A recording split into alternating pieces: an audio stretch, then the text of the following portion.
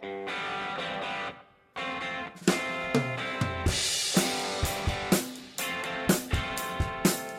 to College Soccer Nation, the premier podcast focused on NCAA collegiate soccer, featuring SMU head women's coach Chris Petrucelli and Ole Miss head women's coach Matt Mott. You can download and listen to this podcast on your favorite podcast provider. And if you like what you hear, leave a 5-star review and tell your soccer friends. Now let's go to Coach Petrucelli and Coach Mott. Welcome, everybody, to College Soccer Nation. My name is Matt Mott. We are here with episode 5. Going to change it up a little bit and talk a little men's soccer in this episode. We're pretty excited about our guests we have coming on here in our segment 3. But certainly, as we always do, want to bring in our co-host, Chris Petrucelli, to get going on episode 5 of the podcast. I'm not sure we were going to thought we'd make it to episode 5, Chris. Yeah, it's amazing that we've made it this long and that we still have stuff to talk about, because between the two of us, I don't think we're that bright, so it's not like we got that much in our head. You know what I mean? When we usually do the same topics over and over and over That's again. True. That makes people don't probably don't want to hear that too much, but anyway. Yeah. So here's what I want to do. We had a spirited discussion this week. Heated. Yes. Concerning the NCAA rule and how many days you're allowed to practice and things like that. So the rule says you get 132 days where you can you can have 20 hours a week of practice. So within those weeks, you get 132 days. And after that, you have to go into 8 hours. And you were very convinced that that the rule should be bent specifically for the SEC because they get everything the way they want all the time, right? And not just the SEC, but not just the SEC. I'm sorry. Go ahead. You were convinced that it should be changed for some people, okay? And as we started having this discussion, I thought about it later. We both were just fighting for what was best for our own team in the end. It was a very selfish discussion for sure. But I'm gonna give you a chance to make your argument why that number, 132 days, should be expanded. And then I'll make my argument about why it shouldn't. Okay? Why do I got to go first? I can't contradict what you Because said. that's how it goes. You talk, and then I talk, and now you talk. Yeah, right. Okay, so very simple. We're in the middle of a pandemic, number one. Everything's changed. The idea that we're playing games, but everybody gets a free year back that's obviously a drastic change. So there's all these things that have changed this year from the NCAA standpoint. But where I think we need extra days, and the reason we need extra days is really because of the way the season started.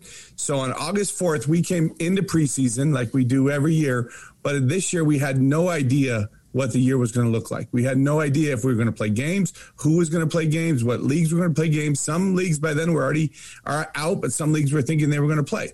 So we went through really the whole month of August. I went back and looked. September 5th, the SEC finally decided they were going to play games shortly after the ACC had decided and the Big 12 had decided. But for all of us players and coaches that were training from August 4th on, we didn't know if we were going to play games, not going to play games. So that quality of what we were doing maybe wasn't the same as it would normally be.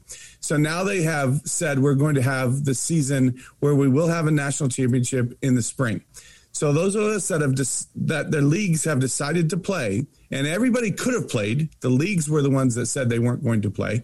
Those leagues could have played just like the SEC and the ACC and the Big 12 and the Sun Belt, and some other schools that are playing, have to now play in the spring, and we have to continue to the spring. And I understand everybody is allotted 132 games, but I think getting back 12, 14 days, something like that, makes sense because those days from August 4th to September 2nd or whatever it was, we really didn't know what we were doing. We were in limbo. Our players were in limbo, and we were just training with really no goal of if we were going to have games. So I do think there's going to be a waiver, and I think it's fair for the NCAA to allow the teams that played this fall to get a few extra days back from the 132. Are you done? I'm done. I fell asleep there for a while, and I didn't quite get it. I mean, it kind of went on on, like usual, right? Like usual. Anyway, okay, here's my... Very fair points. Go ahead. Yeah, sure. Fair points. Everything should be changed for the SEC. Again, yes. Not true. In early September, the NCAA announced that they were moving the championship to the spring. It was early September when they made that decision. And at the same time, they said 132 days is 132 days. Everybody's getting 132 days. Okay? How many days? 132. Okay, good. Okay? At that point, everybody had a chance to adjust their schedule. We had to change our schedule, right? We had to decide, okay, we're going to use some of these 132 days in the spring. We're going to use some of them in the fall. How many we were going to use in the fall? The teams that were playing had a chance to adjust their schedules. They continue to adjust their schedules. So it wouldn't have been that hard to adjust their schedule at that time.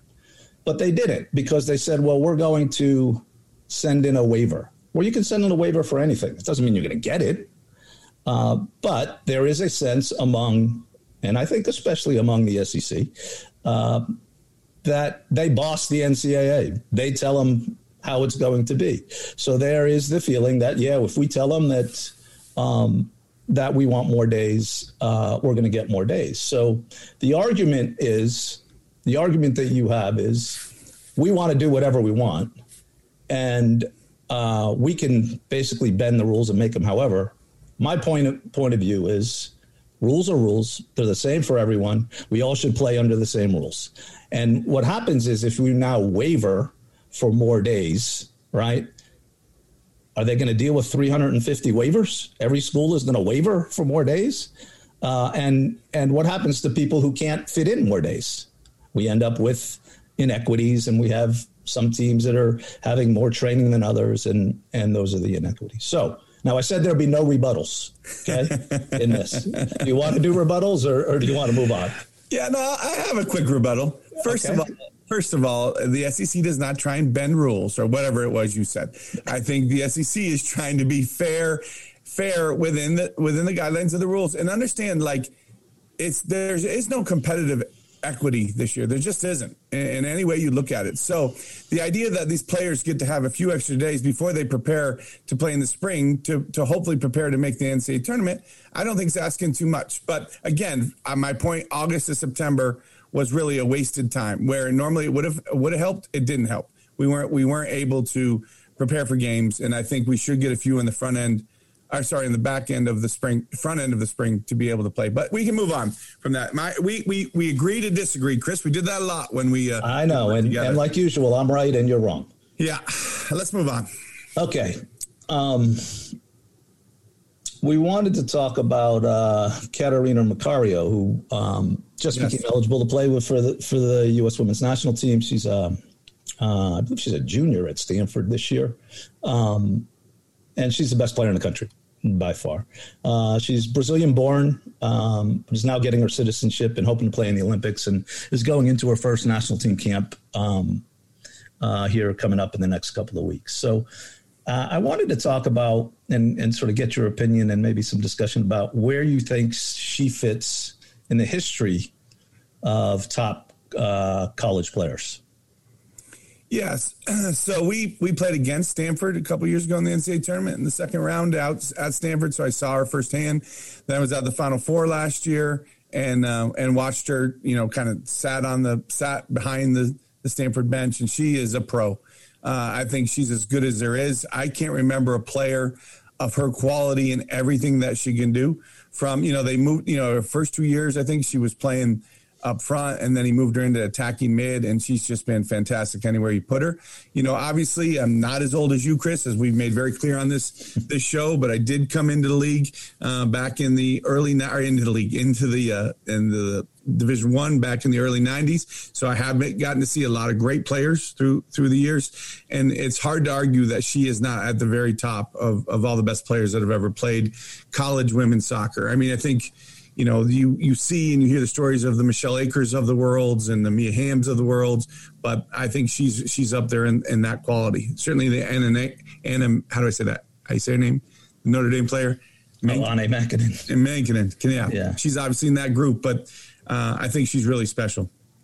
Well, first of all, she's a generational talent, right? I mean, she goes across generations, and you have to think back, like, okay, let's go back and see, who are players that, you might compare to, right? And,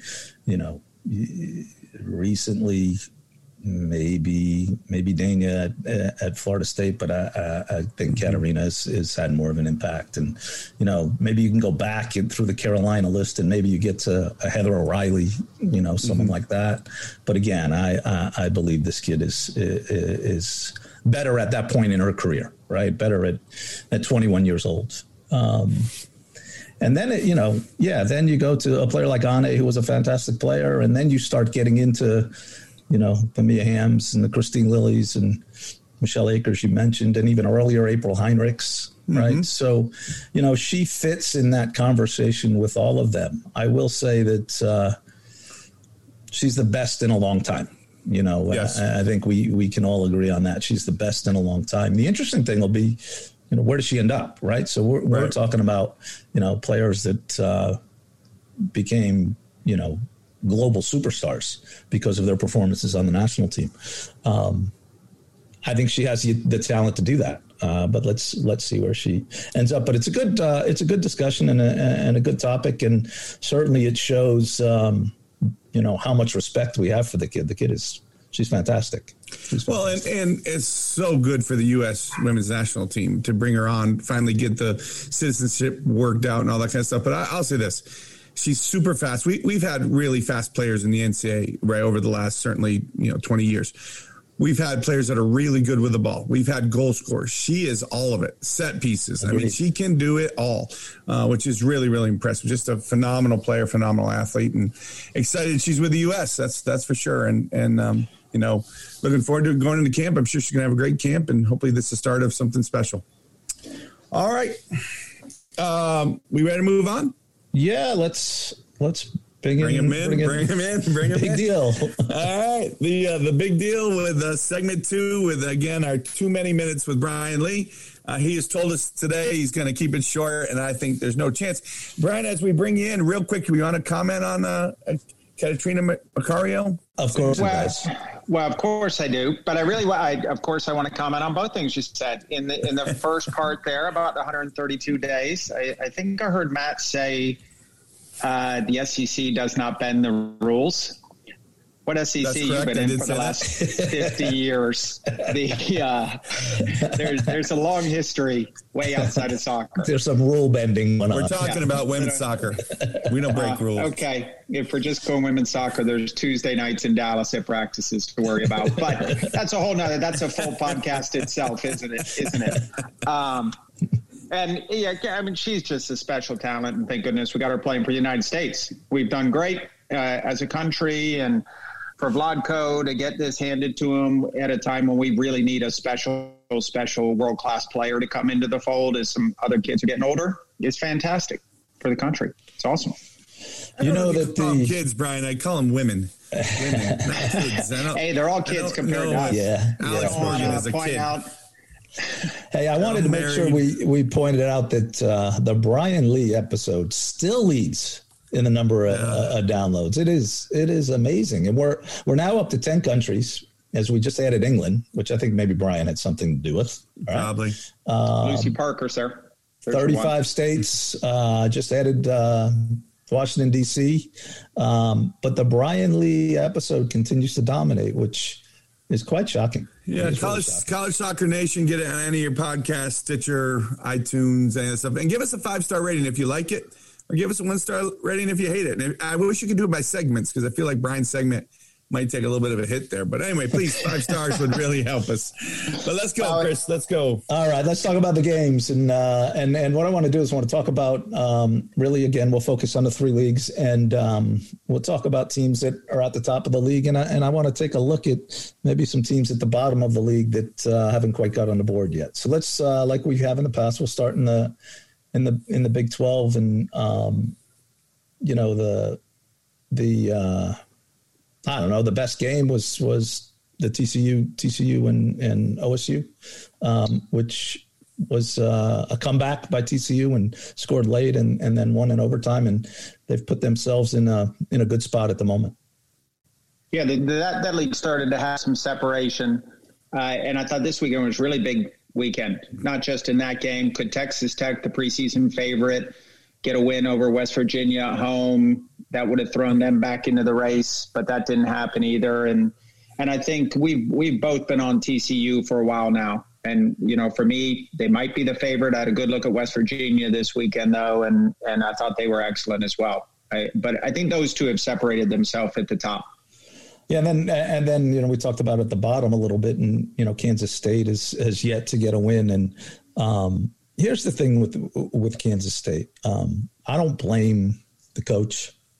I don't blame the players. I blame their administration. They gave Kansas a 15-year head start, right? And you give anybody a 15-year head start, and it's going to be hard to come back. And basically, they gave the whole league a 15-year head start. And so now they're trying to develop some tradition and recruit and all that kind of stuff in a league that's really established with established teams. And that's not the fault of the coach or the players or anything like that. Their administration waited and waited and waited. In the beginning, they decided they wanted equestrian as opposed to soccer, and I hope the horses are still doing well, but it certainly hasn't helped their team. And the timing couldn't have been any worse. With their program got added right when the early recruiting was hot and heavy. So now you're adding a program where you can't bring in a player who's really going to make a difference for 3 years. And back when we were all starting programs, you could sell playing time to a senior and boom, here you go. And being so late to the game, that's just a really, really tough job. That's a 7, 8, 10-year project. For sure. Into the ACC, not many games in the ACC. They didn't have regular conference play, and the big game was North Carolina and Virginia, which got canceled because of some COVID issues. But we did have Duke and Virginia Tech and Clemson and Wake. Pitt had 2 games with Boston College and Navy, and everything sort of went according to plan. Duke won, Clemson won, Pitt won their 2 games.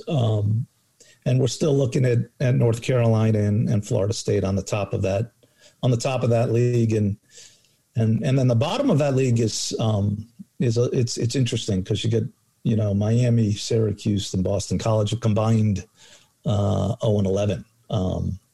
Good thing is they play each other, and they'll have chances for some wins. And what's interesting to me is especially in the Miami and the Syracuse case. You got 2 pretty talented coaches, experienced, who've shown that they can win, who've shown that they know what they're doing. It's just really tough in that league to rebuild, and they're finding that out.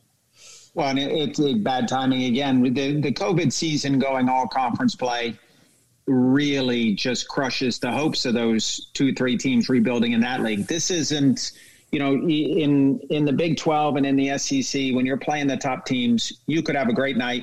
You could bunker in, you could come up with a plan, your kids could be dedicated, and you might squeeze a result off certainly the middle teams, but even the top teams.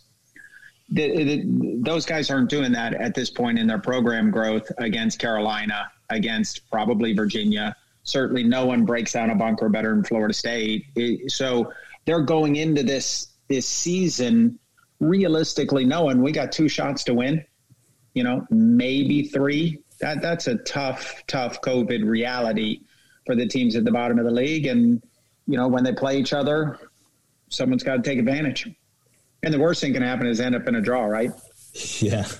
I mean, I hate to say this because I hate giving him credit, but Brian did say to me, a few weeks ago is what people are forgetting in not just soccer, but certainly in football as well, is it's different when it's only league play. Right. And again, we're getting 8 games or 10 games. It's really, really hard. And not having any games, exhibition games or any build-up games is really difficult for these teams. So now put on top of that, trying to build a program, you're really asking, it's an uphill battle for those guys. So it's hard. I feel for them for sure. But it's really all of us that are trying to play, straight league games. You get on a roll, it's all of a sudden 8 games and you're over, right? I mean, you got teams that are 4-0 and doing pretty well, but then you got other guys that haven't won yet, and you start looking at it, and it looks daunting at this point, for sure. Well, and it's daunting. It's more daunting. It's numerically impossible. When women's soccer is built on powerhouses in each of the leagues. So, if the Big Ten was playing, Penn State probably wins at a 90% clip. In the ACC, Carolina goes 21-2 most years. Florida State goes 18-1. Virginia goes 17-3. All of those wins are automatic. That the math doesn't add up for everybody else to have winning seasons. So if Clemson has a great season, they go 5-4-1 in the league in a regular year. And then you can top it off with 5 non-conference wins, and they can feel pretty good about 10-6 and going to the NCAAs. But all of that's gone with the conference only. And before we start, because of the dominance in each of the league of the elite programs, and it's 20 years of dominance, it's just a really tough situation. And I think, a month ago, everybody's celebrating playing. It's really hard for those kids and those coaches when you're staring at 0-5 or 1-6. That's a brutal way to come to practice. Yeah, certainly the question I think you'd ask right now is, a month or so ago you wanted to play. Do you still feel like that was the right decision, right? You might look back on it now and go, man, maybe that wasn't such a good idea, The three tests a week is difficult. It really is. It's draining. Tests. Yeah, the COVID test. Sorry. Yeah, 3 tests a week is difficult, and it'd be really interesting to me. Is that going to continue on into the spring? Will we still be doing that in the spring? I hope not, because it's miserable. I mean, we tested yesterday. We tested Thursday. Got results yesterday. We tested again this morning, and now we will. I'll wake up at 4 or 5 in the morning, waiting for my trainer to text me that we're all negative. Then we can get on the bus and go to Auburn. But we can't get on the bus and can't really think about going to Auburn until we get the test results back. So it's a difficult situation for all of us and the kids too, for sure.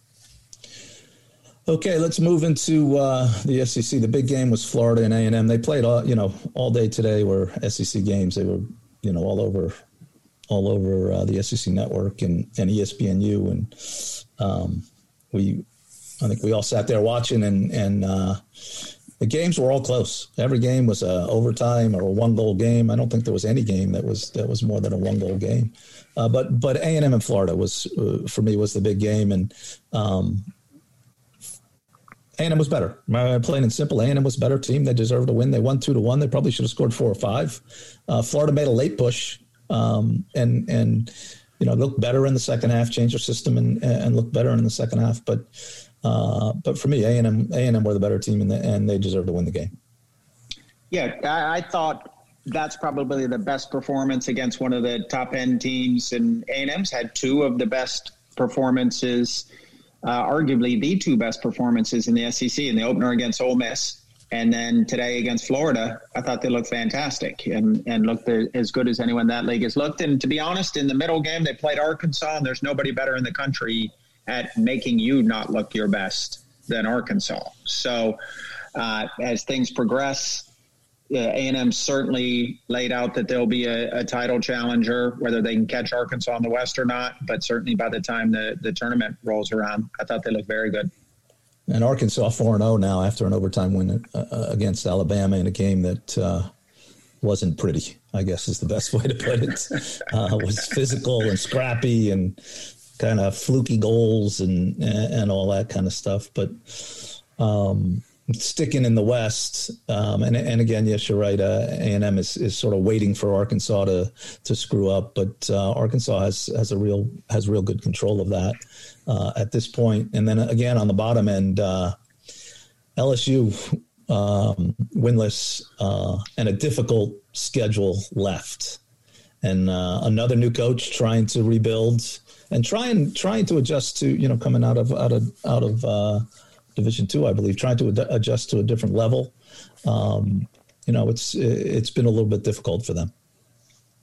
Yeah, and it's been a rough. I thought today was a rough break. I thought they played great. They were missing a couple kids, a couple regulars, and maybe they caught State at a good time, coming off still celebrating their big win last week. But how many times have we seen that picture of them with the trophy? I know a lot about the Magnolia Cup now. I follow those guys on social media. But, I'm happy for James. Great coach, good person, to be seeing this kind of early season success. They're unbeaten through 4. But I thought for large portions of the game today, LSU were probably the better team. But Mississippi State's got this little winning character going. And once LSU drew even 1-1, like they've done multiple times this season, came back late in the game, got the goal, and then sealed it out in typical SEC fashion. You're always going to get the barrage of chances and just sit in front of your box and defend it away, and did a good job with it. But I felt a little for LSU today. I thought they really deserved 3 points there, but didn't get them. And needed again, because the schedule coming up is difficult. Over in the East, South Carolina with the overtime win against Vanderbilt, it pushes them in front of Georgia, who tied Kentucky. So good for Kentucky, to get that point in a little bit of a surprise. But to me, the biggest surprise on the East is Vanderbilt at 1-3. That, as I watched them today, that's a pretty talented team, and somehow they're not getting the results. Well, it's so hard for us knowing the whys. Normally we know, Hopkins, their forwards in and out of the game.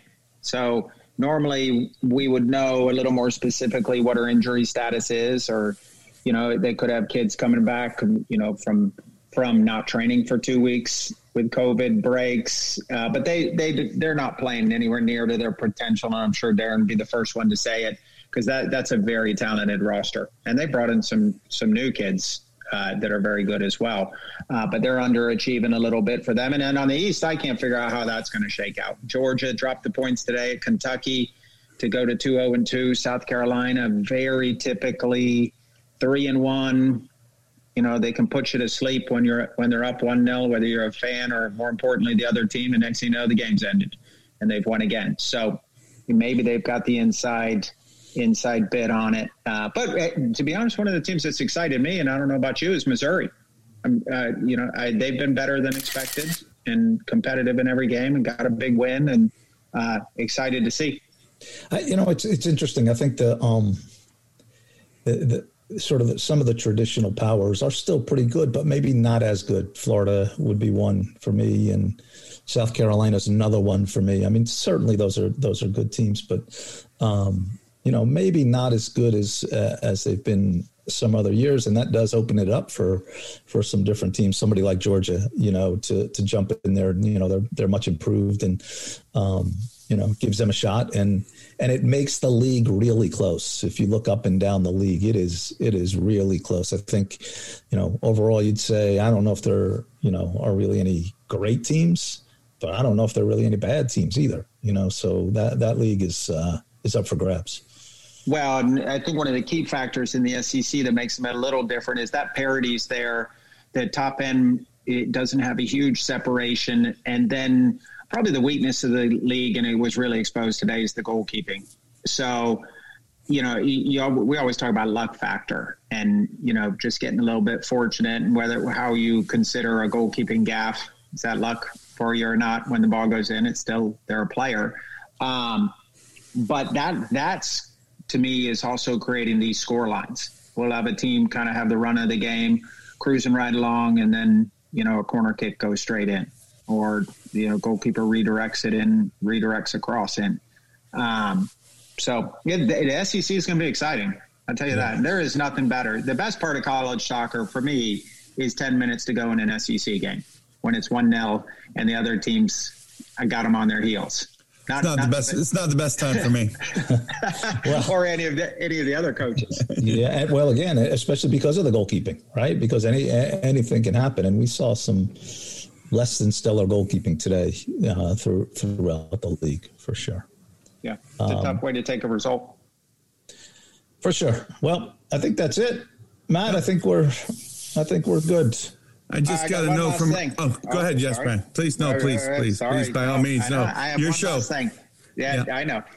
One last thing is, I got a new predicted leader in the downloads.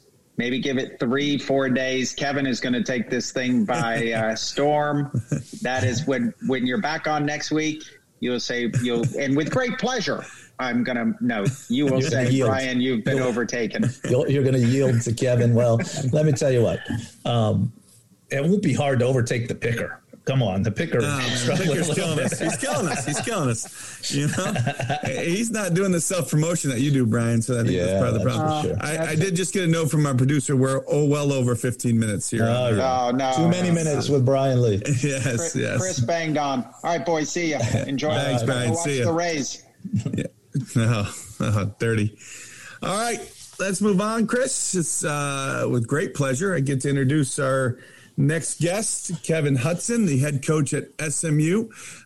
He's been there 13 years. The last 6 years, I believe, as the head coach. Has had great success, 66-22, I think is his record. And, you know, a trip to the Elite Eight last year and just missed heading to the Final Four. But certainly he's doing a great job with that program. SMU men have been really good for a long time. And Kevin is just another long line of great coaches in there. And I think we're very, very honored, very lucky to have him join us, excited to talk to him. So I think, Kevin, as we bring you in, my first question I have for you, if you wouldn't mind giving us just an update on where college men's soccer is, who's playing, who's you know, kind of what the status is with kind of NCAA Division I men's soccer. Sure. Well, first off, thanks for having me. Thrilled to be a part of the hottest podcast in college soccer. It's great to be on. It's nice when the guy who works 10 feet from you finally invites you to be on the podcast. So good to hear. Division I soccer on the men's side, a bit different than the women's side, being that, you know, we only got 19 teams playing right now. So those 19 teams, majority of those are the ACC. You know, the Sun Belt's got 4 teams playing, and then a handful or less than a handful from Conference USA. So, you know, we feel a bit left out, but, you know, 9 of 206 or whatever it is on the men's side, you know, you're at less than 10% of the teams playing. So, I mean, it's been kind of interesting, you know, when you look up the scores and you try to follow it, there's, you know, 1 game a night or 4 games on a big night, and, you know, it doesn't quite have the same buzz as it normally does. And maybe that's a factor of me not being a part of it right now. But the usual suspects have been good in the ACC. You know, UNC, Wake, Virginia, those kind of lead the lot right now. Couple surprises. Pitt's 3-0. Pitt's put together a good team, and you know, Jay and Bohanek do a really good job there, and, you know, they've really, you know, taken that program to a new level. And probably the biggest surprise is Georgia State. Georgia State's 5-1. They were 5-0, and they dropped a result this weekend, but, you know, they've had a really good start. So, you know, with 19 teams playing, that's about it. So, pardon my ignorance, let me ask you a quick question. Jay at Pittsburgh went from Wake Forest to the pros? Yeah, he went where did he go? Put me on the spot. He went to T2, went to Portland. Okay. Took the USL job when Caleb Porter was the head coach. I think that lasted about a year, maybe. And then he found his way back to Pitt. Okay. I mean, Pitt, you look at Pitt, I mean, I hired two big name coaches, that's for sure, in the men's and the women's. But yeah, sorry, Chris. playing. Yeah, go ahead. Yeah. Well, first, I want to say this, Matt. I bet you didn't know this about Kevin. This guy is a fantastic coach. He's obviously done very well. I did know that, Chris. Yeah. I didn't get to the point that you don't know that. Okay. Give me a chance. All right. This is the part that you didn't know. This guy is so smart. He got his master's degree from the University of Notre Dame in a summer, in like 2 months. All right. Matt, how long did it take you to get your bachelor's degree? A little more than a summer. A little more than a summer, right? Wow, really? Yes. What was the program? He's giving me too much credit. The Kevin Hudson special. 2 summers. Yeah, exactly. 2 summers. 2 summers. 2 summers. Still impressive.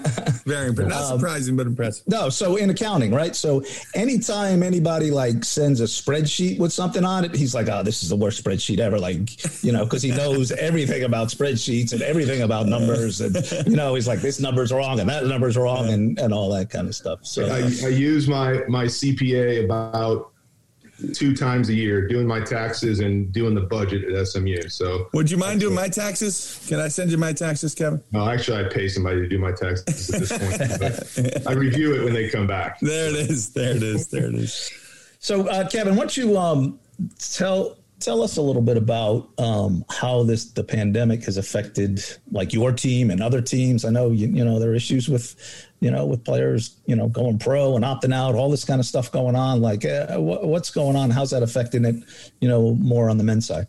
Sure. I mean, it's been a challenge for everybody, right? Like there's no coach in the country or player in the country that says this has been easy. So we're no different than any team that, we've had our ups and downs through this battle and had our fair share of, battles with COVID and all of that. But, on the men's side, listening to you guys talk earlier about the women's side and, having world-class players within the women's game, it's a bit different on the men's side in that, we're dealing with, as soon as our guys are ready to be professionals, they're typically moving on. So, we've had, we were all college teams, and I think women's and men's are relatively similar in this, in that you're built to win in the fall. You do everything you can to build your team and set your team up with graduation in order to maximize your potential for a fall season. And we're no different. We have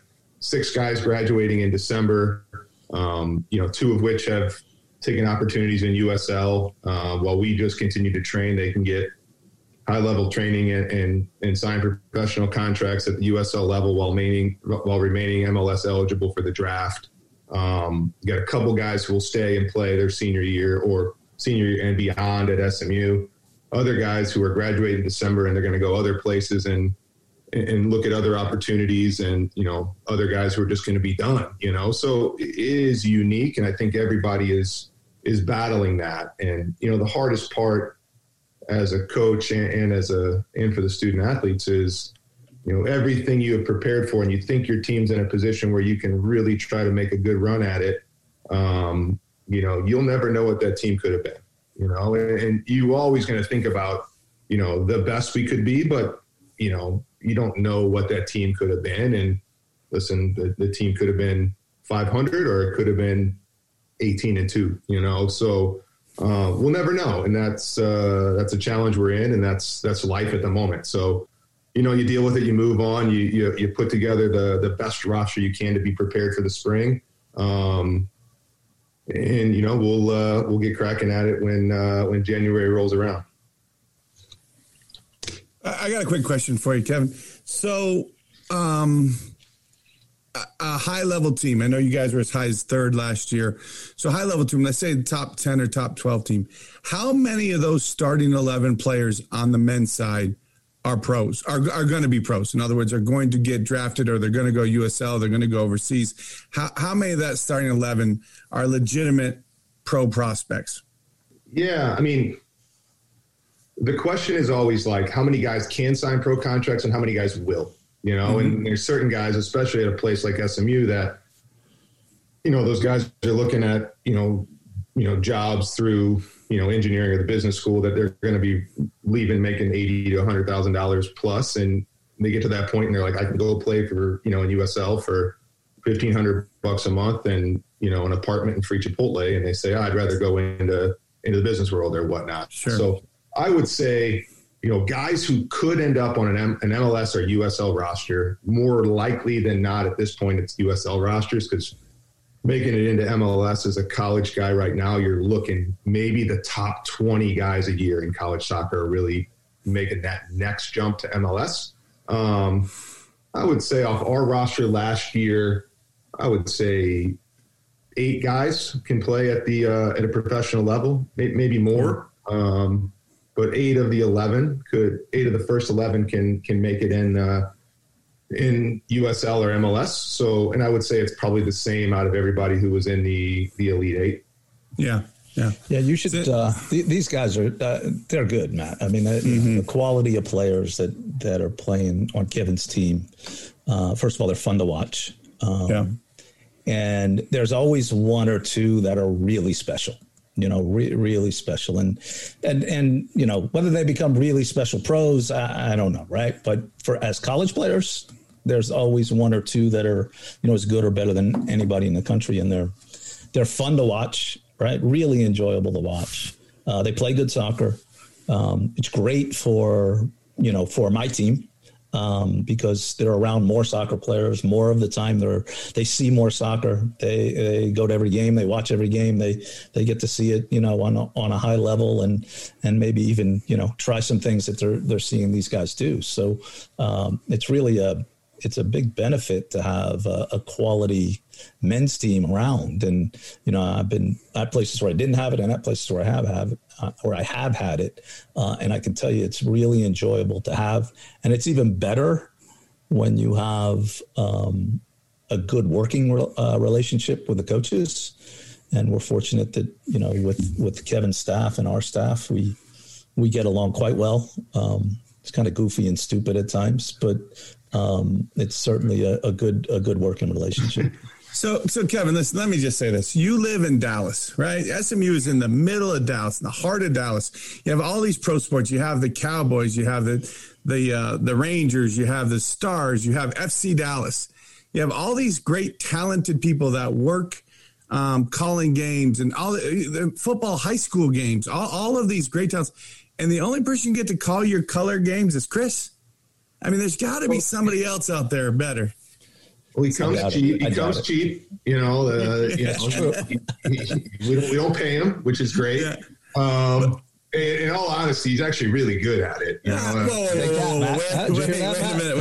Hold on. There was a game last year where you had a kid do a full bike, I think it was.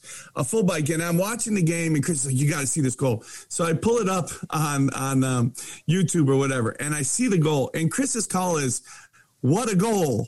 What a goal. What a goal. I'm like, can you explain it a little bit? This couldn't be worse. You saw it. You saw it. Why did I have to explain it? Sometimes the action doesn't need words. That's right. That's right. This one. No, wait, there is no action that doesn't need words for Matt, though. I mean, words are always around for Matt. So I got another question. We had one a couple years ago that a player scored, and it was a game that we had in control, and a guy scored from 30 yards out, and all Chris did was laugh. That was kind of fun.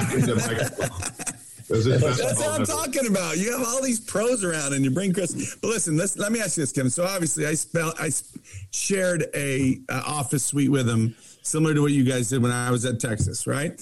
And we had a director of ops named Luke Nelson, who's a younger guy. And Chris knew how to push his buttons and push my buttons. So he would get us arguing just for Chris's entertainment. So we used to call it the Kings ringing the little jester bell, right? Ring the little bell, and we'd come running and we'd entertain him because he would just, we talked about, Oklahoma as being one of the bottom 5 states, and Luke was from Oklahoma and hated that. Or, we talked about the Brewers, whatever the topic. But does he still do that? Does he still ring the bell and you guys come dancing into the office to entertain him? Because that's all he wants. Not so much me, but he has a GA who is wonderful at that.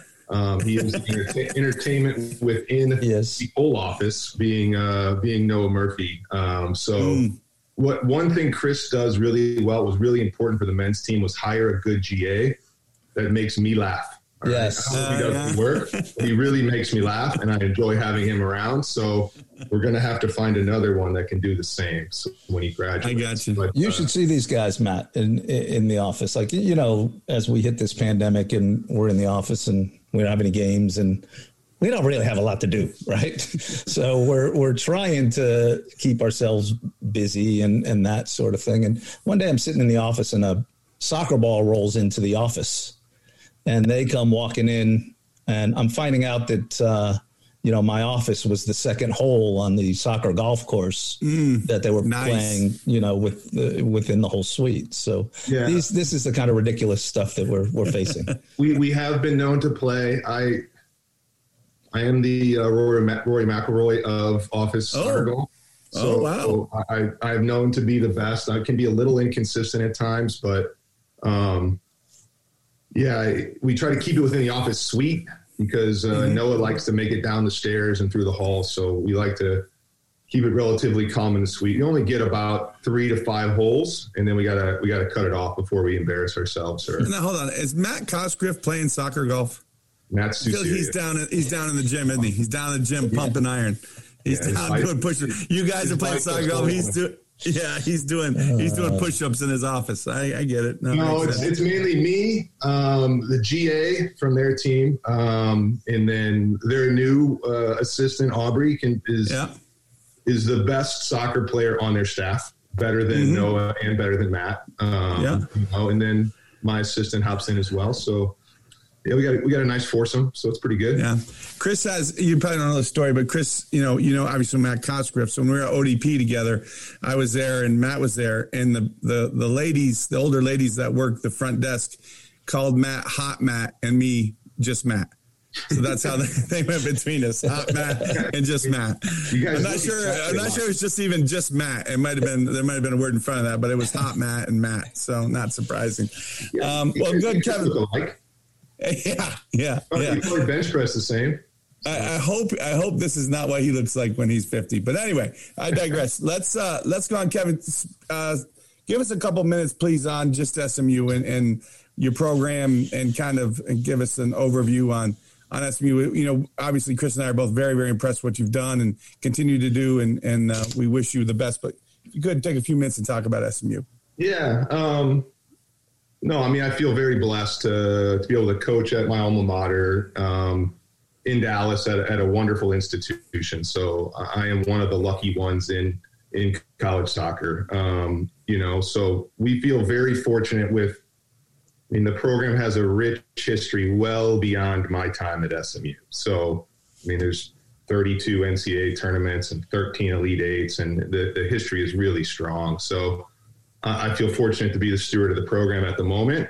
But ultimately, we are trying to prepare these young men for whatever is next after SMU, a degree, and then whatever that opportunity that they want, we want to prepare them for. So for most of our guys, it's, the opportunity to play professionally is right at their fingertips, but ultimately it's a degree and then, choose, do I go into X or do I try to be a professional for some time, So, we feel that SMU is one of the few, different than the women's side a bit, that, we're one of the few that can offer elite soccer and elite education. There's only a handful of those in men's college soccer, and we feel fortunate and a little bit, it puts us in a really good recruiting position that, we have both, and we can attract top students and top players as well. So, I've been the coach for 5 seasons, so feel good about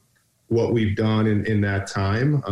We've won 6 titles. We've, as you said, been to the Elite Eight this year. We were in the Sweet 16 2 other times, been to the tournament 4 times, won the league or the league tournament, 4 of those 5 years. So, we feel good about what we're doing, but ultimately for us, it's, what makes it a special place is really the relationships that we can kind of bring out within the team structure, and as cheesy or cliche as that is, like, the quality of our team is built on people. And, a lot of that is done in the recruiting process. And then how do we push these guys forward? So, relationships built on, meaningful relationships built on trust and communication is where it all starts. And, that's one of the things we feel most special about is if you get the relationships right, and the trust is right and the communication's right, it develops this winning mentality and this like relentless pursuit of excellence. And, you see teams that are good can be great,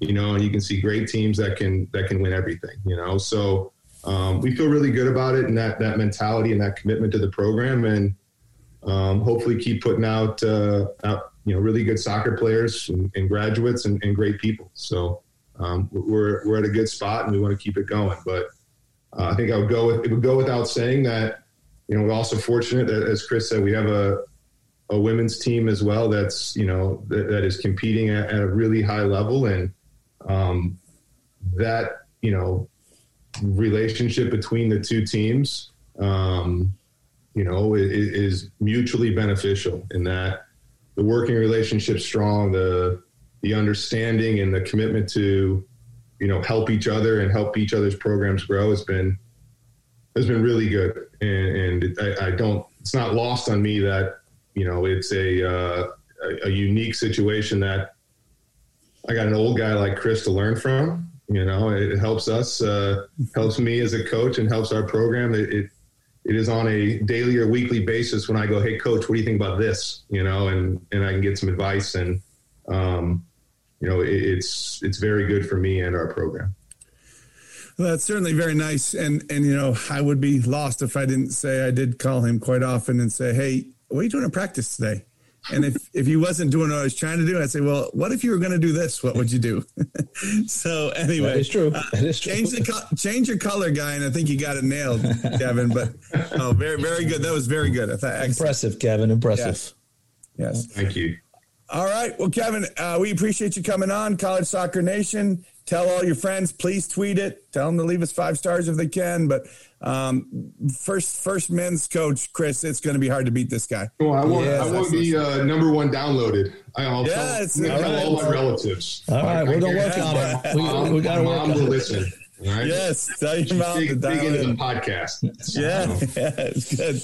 All right, Kevin, thanks so much for joining us. Appreciate it, guys. See you in the morning. Good night. See you. He's impressive, huh, Matt? Oh, that was good, man. That was right up there. Certainly better than a few that we had. I think Mark's was really good, but the other two, anyway, no, really, really good. Not surprising they're doing well. Not surprising. Yeah. He's what a great team and a great guy. And they are fun to watch. Like, again, I watched because you were doing the color commentary, so I know something to bust on you about in the past before the podcast. But watching their team is really fun. I was following them all through the playoff run last year, and really disappointed they didn't get that. Penalty kicks, right? Was they lost in penalty kicks, didn't they, in the Elite Eight game? Didn't they? I'm almost sure they did. They might have. I don't know. But anyway, good team. All right, let's go set up the big games for next week, Chris. Yeah, in the ACC, I think that this is probably the best game of the week. Florida State and Virginia. You got great history there. I mean, there's some years where they played each other 3 times, 4 times. Playing in the NCAA tournament, conference tournament, that kind of thing. So that's always a great game, and we'll see if Virginia gets those injured players back. I think they become good players without them. I think it'll be hard against Florida State, South Carolina and Arkansas. I think a good game. Arkansas is on a roll. South Carolina is capable of shutting anybody out. So I think that's a good one to watch. And Oklahoma State and Kansas are 2 teams that are trying to stay near the top of the league. And don't forget, there are NCAA bids out there. And these are the kind of games that, you need to win if you're going to get one. There aren't a lot of them, right? There are less. So, I think those are probably the 3 for me, the 3 games that stand out the most. Producer says SMU men lost 3-2 in overtime against Virginia. There you go. Yeah. All right. I think really good. I'm pretty sure Virginia knocked Florida State out of the conference tournament last year too. So a little bit of revenge maybe on tap tonight. Who knows? Or this week. And I'm with you on those OSU Kansas games. And all these games in the fall count. So they're very important that if you're trying to get, again, only one of 17 at-large bids. All these games count. I totally agree with you. All right, let's move on to the highlight of most shows, the Power 5. Today's topic is Power 5 desserts. Now, to me, unlike, again, I'm going to just clarify from last week with the fast foods, I looked at it as places that I actually eat. With you being McDonald's number 1, I'd like to know how often you're at McDonald's. There's no way. I can't tell you the last time I've been. I told you. Exactly. Montevallo, probably. Yeah, exactly. Yeah. So I don't know. I eat these. These I eat. These okay, desserts. Good. I've all eaten these desserts. Okay, good. So let's go ahead. Me first. You first. What do you want to do? I'll go first. All right. Number 5. Number 5, chocolate chip cookies. Ooh, it's on my list. My list, Chris. It's a good one. Everybody likes them nice and warm. The only one who doesn't like chocolate chip cookies, believe it or not, is my daughter, who doesn't like chocolate. I don't. She's the only person I know who doesn't like chocolate. But well, you can see where that'd be a problem if she would like chocolate chip cookie. All right, my number 1, and this is my June 30th every year. That is what, Chris? That's my wife's birthday. No, and who else's birthday is it? That is your birthday. Yes, my birthday. This is your number 5, not your number 1. Number 5. Right? That's right. Number 5. So every birthday, white cake, multi-layer with chocolate frosting. What's it called? White cake? White cake, multi-layer. So a couple different levels with chocolate frosting in between, chocolate frosting on top. So like a yellow cake? Or no, white cake, like vanilla kind of cake. Okay. Never had white cake? I don't know. Maybe I did. Maybe I did. I don't know. You ever heard of a wedding? Never been to a wedding? Okay. It's like wedding cake? No. You put wedding cake as your number 5? No, white cake. All right. Number 4. Banana pudding. Ooh, man. You know, like you get at a barbecue place? Yes. Oh, that's, dang. I can't believe it's so far you're doing well. My number 2 is Jen Ma or Georgia Russell, who is my director of ops. Chocolate chip cookies. Now, again, on the chocolate chip cookies, they can't have too many chocolate chips. That's important for me. You know, like the chocolate chunk, I don't like, but just regular chocolate chip cookies. Little side of ice cream, maybe a la mode, a little warmed up. Yeah. Now you got something. Yeah. All right. Number 3, hit it. Here we go. Creme brulee. Oh, God. I knew one of these was coming. Some stupid frou-frou. You can't even spell it, okay? You're right. I can't even say it, let alone spell it. It's so frou-frou. I can't take the frou-frou. Have you had it? I think I did once, but I was disgusted in myself to even try it because of the name. Because of the name. It's awful. It's awful. Creme brulee. It's like a cafe. We'll get to that at some point. Most people who are listening to this right now are going, yeah, I like a nice creme brulee. That stuff's pretty good. No. All right, my number 3, black raspberry ice cream. Ever had it? It's kind of a northern thing. They have it in upstate New York, black raspberry ice cream. Perry's makes it. That's the company Perry's. You can't find it very often, but I'm telling you, ever get a chance, black raspberry ice cream. Fantastic. Best ice cream. All right. Yeah, good. No argument there. All right. Number 2. Apple pie a la mode. Weak. Weak? What are you talking about? It's okay. Everybody loves apple pie with ice cream. They got 2 good things. You got apple pie, you got ice cream. You put them together. You know, it's a hot apple pie. It melts the ice cream. I mean, it's a classic. You're just so cliche. You're so cliche. Wait a second. You just got mad at me for saying something that you couldn't understand. Now you get mad at me for saying something that's plain. I like ice cream, but top 5, I don't know. My number 2 comes with a story. Sure. So when I moved to Texas, I moved into Cedar Park, Texas, and there's this place there called Shakes, and it's sold frozen custard. And so when I moved in like a month before my family arrived. They went to New York, so on and so forth. Moved in, and my buddy's like, hey, try that frozen custard place. I've never had frozen custard before in my life. So I went by and I got a milkshake, and I drank. I'm like, oh my God, this is unbelievable. And it's good for you, right? Frozen custard is good for you. So the next day I went there and had like the concrete, it's called, the Heath Bar Concrete. And that's my number 2, Heath Bar Concrete from Shakes. And I'm like, this is so good. So for like a week straight, I kept going to this place every night when I came back from work from down in Texas. And I called my wife finally like day 5. I'm like, Jen, you're not going to believe this place. And at that point, I'm trying to sell it to her. You know, she hasn't lived there yet. I'm trying to say all the nice things. I'm like, this custard place is unbelievable. You're going to love it. And it's good for you. She's like, what are you talking about? It's good for you. I'm like, it's good for you. No, like yogurt. That's what I thought custard was like yogurt. So I was convinced it was good for me. And then I come to find out it's worse than ice cream. So basically, you didn't even know what it was. Okay. No. And you're telling me that you're able to pick your desserts better than anybody else when you don't even know what custard is. Well, I know it is now. And it is good. But yeah, it is Heath good. Bar, it is good. Frozen custard, number 2. Good. Yep. Okay. And number 1. I got a zinger for my number 1. Number 1. New York style cheesecake. Nope. Our producer's shaking his head. No. What kind? Like good? What kind? It's no good. You have any kind you like. It's weak again. No, cookies and cream. No, Chris. Again, frou-frou with the frou-frou. I can't take it. Cheesecake. All right, let me hear it. Number one.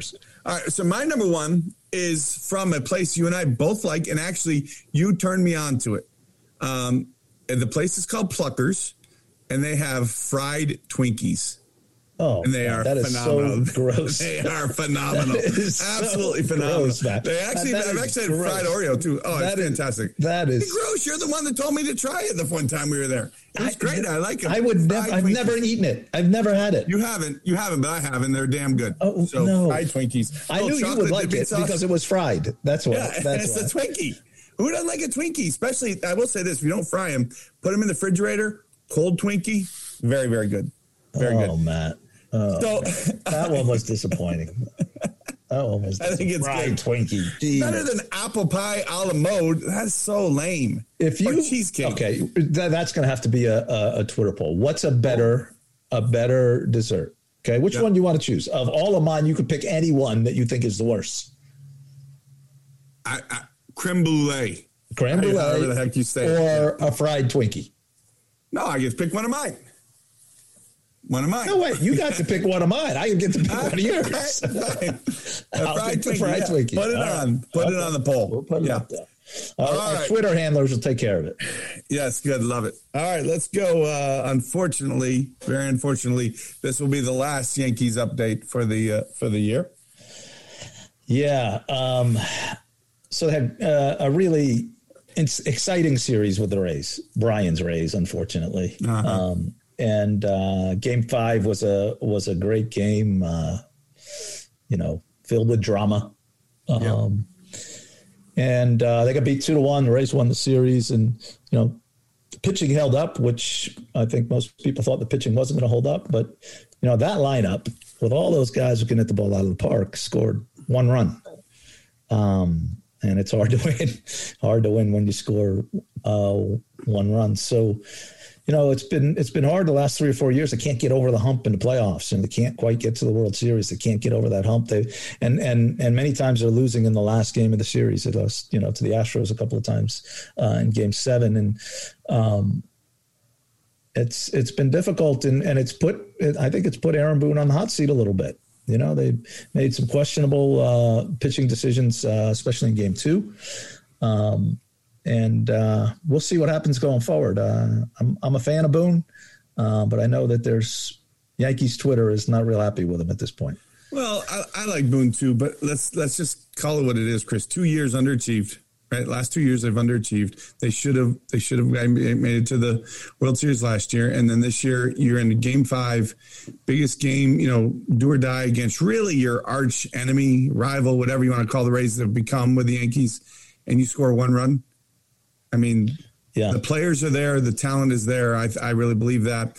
And I'm with you. I like Boone. I do. But the results are the results. And I don't think it's working for whatever reason, unfortunately. And it was that was a tough game to watch as a Yankee fan, knowing what that lineup's like. I saw, I'm not sure if it was on Instagram or something like that, a woman at the end of the game. And she gets on there and she says, you know what? I'm going to take my 27 championships and go to sleep tonight. And when I wake up, I'm going to be damn glad that I'm not a Red Sox fan. Yeah. So I thought it was pretty good. Yeah.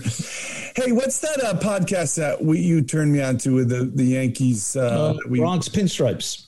Bronx Pinstripes, yes. So they're a really good podcast if you're a Yankees fan. But we listen to them, liking them, and thinking, heck, if those two guys can sit around and chat, maybe we could too. So that's a good one, especially if you're a Yankees fan. They go pretty in deep and they're pretty interesting. So, all right, let's go on. Barbecue recipe in the What you got? In the spirit of dessert, the Power 5 dessert, I am going to tell you how to make bacon wrapped double stuffed Oreos. How good does that sound, Chris? I'm not sure on that one, Matt. Yeah. So it's bacon and Oreos. Yeah. Believe it or not, it's good. So you need a little sweet rub on your bacon. So you take your bacon, raw, little sweet rub on it, You wrap it in an Oreo. You put it. Now. Listen, you can't do it on any grill. You're going to need a smoker, like a Traeger or a Rectech, something like that, because you're going to need to get a temperature somewhere around 180 degrees and keep it there. I think probably the green egg could do it as well if you put the place setter in.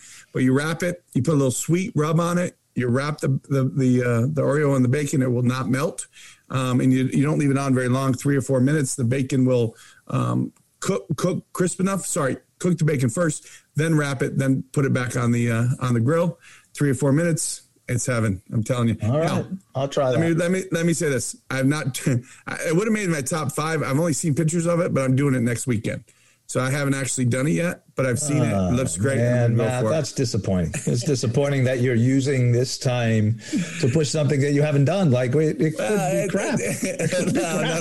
No. The reviews from my boys look fantastic. Okay. All my barbecue boys online look fantastic. So, all right.